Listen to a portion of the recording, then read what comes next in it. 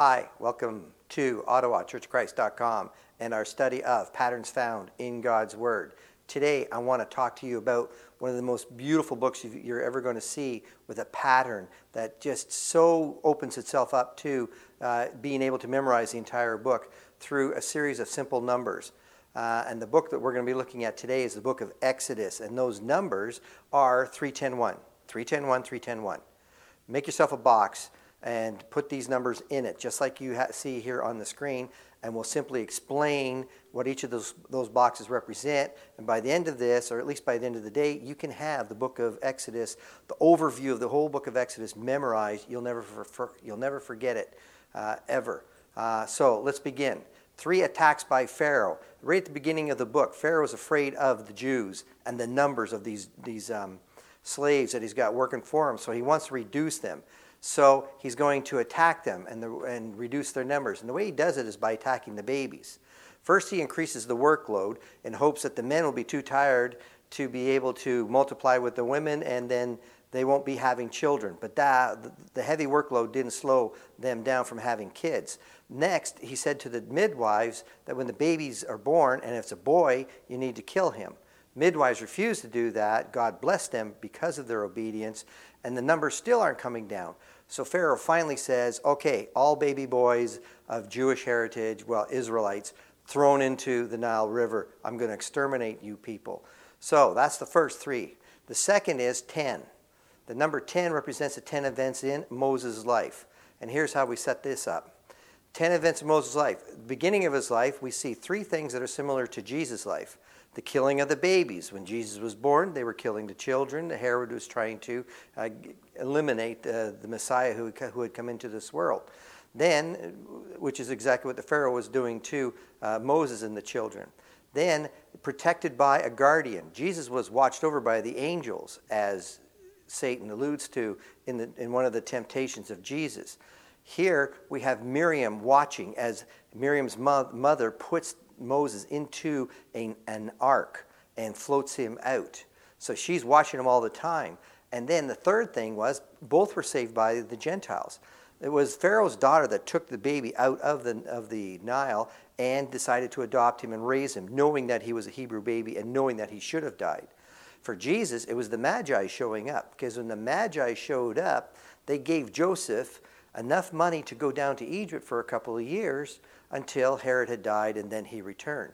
So we see 3 similarities to Jesus. Then we see 3 similarities to Abraham. Abraham was educated in Ur.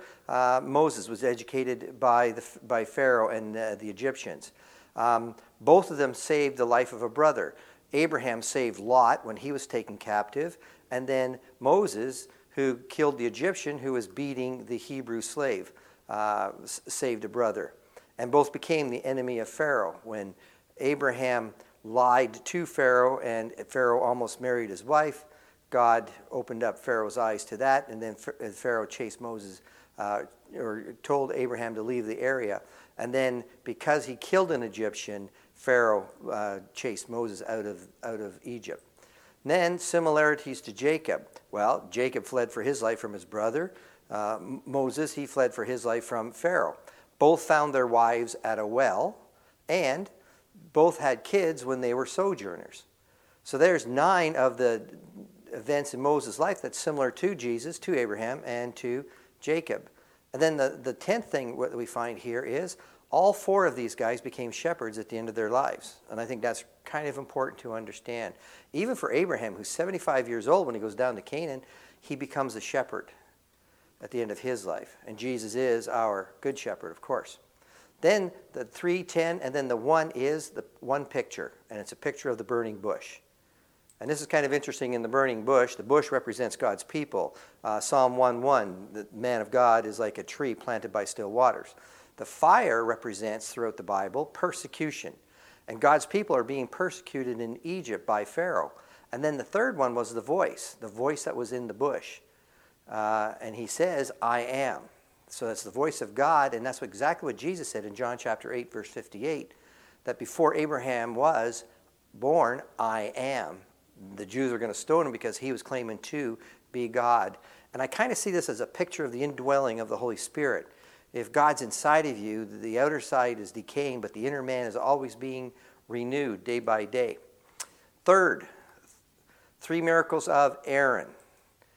Aaron throws down his rod and becomes a serpent. He puts his hand in his coat, pulls it out, and it's leprous, put it back, and it comes out, and it's no longer leprous. And the third was he poured water out of the pitcher, and it turned into blood. He did all 3 of these miracles before the elders of God's people to introduce his brother Moses so that they would see that Moses was the one sent by God to be the deliverer. Similar to John the Baptist, who introduced Jesus to Israel themselves. Then we have the 10 plagues.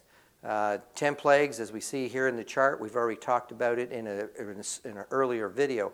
But I want to just point out, as you look at the 9 first plagues, that the first 3 were done by Aaron. Aaron, you stretch out your rod.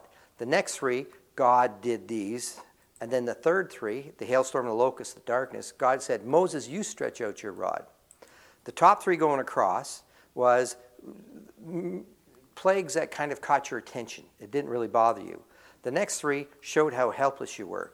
But the last 3 brought you to your knees because the gnats were biting stinging insects, and they hurt. They affected the people, just like the boils, and then the darkness. And then that's it, death of the firstborn. There you have the 10 plagues. Next picture is the picture of the parting of the Red Sea. When you see it in 1 Corinthians chapter 10, 1-2, Paul writes, I do not want you to be unaware, brethren, that our fathers were all under the cloud, all passed through the sea, and all were baptized into Moses in the cloud and in the sea. So the Red Sea, the parting of the Red Sea, and the people going down through it represents baptism that we have today, where Moses is taking the people away from the danger and into the promised land. That's what baptism does for us. It gets us out of the world of darkness into the world of light. Number 3, 3 providences of God. Because God's now got 2.5 million people in a wilderness, and he's got to feed them. Manna in the morning, quail in the evening. You got to have water. So there was this massive rock that used to follow them, which is just a miracle in itself. And out of this rock comes enough water to water 2.5 million people. That's an amazing feat in of itself. And the third one was the clothes. Their clothes never wore out. Their sandals didn't wear out. The clothes didn't wear out. And the interesting thing I like to tease about this one is that the women wore the same dress for 40 years, the same pair of shoes for 40 years, and they had to get used to it. 3 providences of God. 10 Commandments. No other gods, no images, no name in vain, keep the Sabbath, honor your parents, no murder, no adultery, no stealing, no lying, no coveting. 10 Commandments. We'll do a video especially on the 10 Commandments in a couple of weeks from now. And then the last one is the tabernacle, which we have already done by explaining the worship. The Old Testament worship is what what the tabernacle is about, the life of Christ, and finally it represents the church of Christ. It's a beautiful study. You need to get into it and you need to memorize it because it is a beautiful teaching tool to help other people to see. We're talking about patterns. Patterns set up so that you can have the book inside of you, so that you can know pretty much where you're at in the book of Exodus. 3:10:1 is the number that you need to remember. You got to do it 3 times, and this is how it's simply explained. You can sit at any coffee shop and just draw this box of 9 and then explain the book of Exodus to somebody you're trying to share the word with.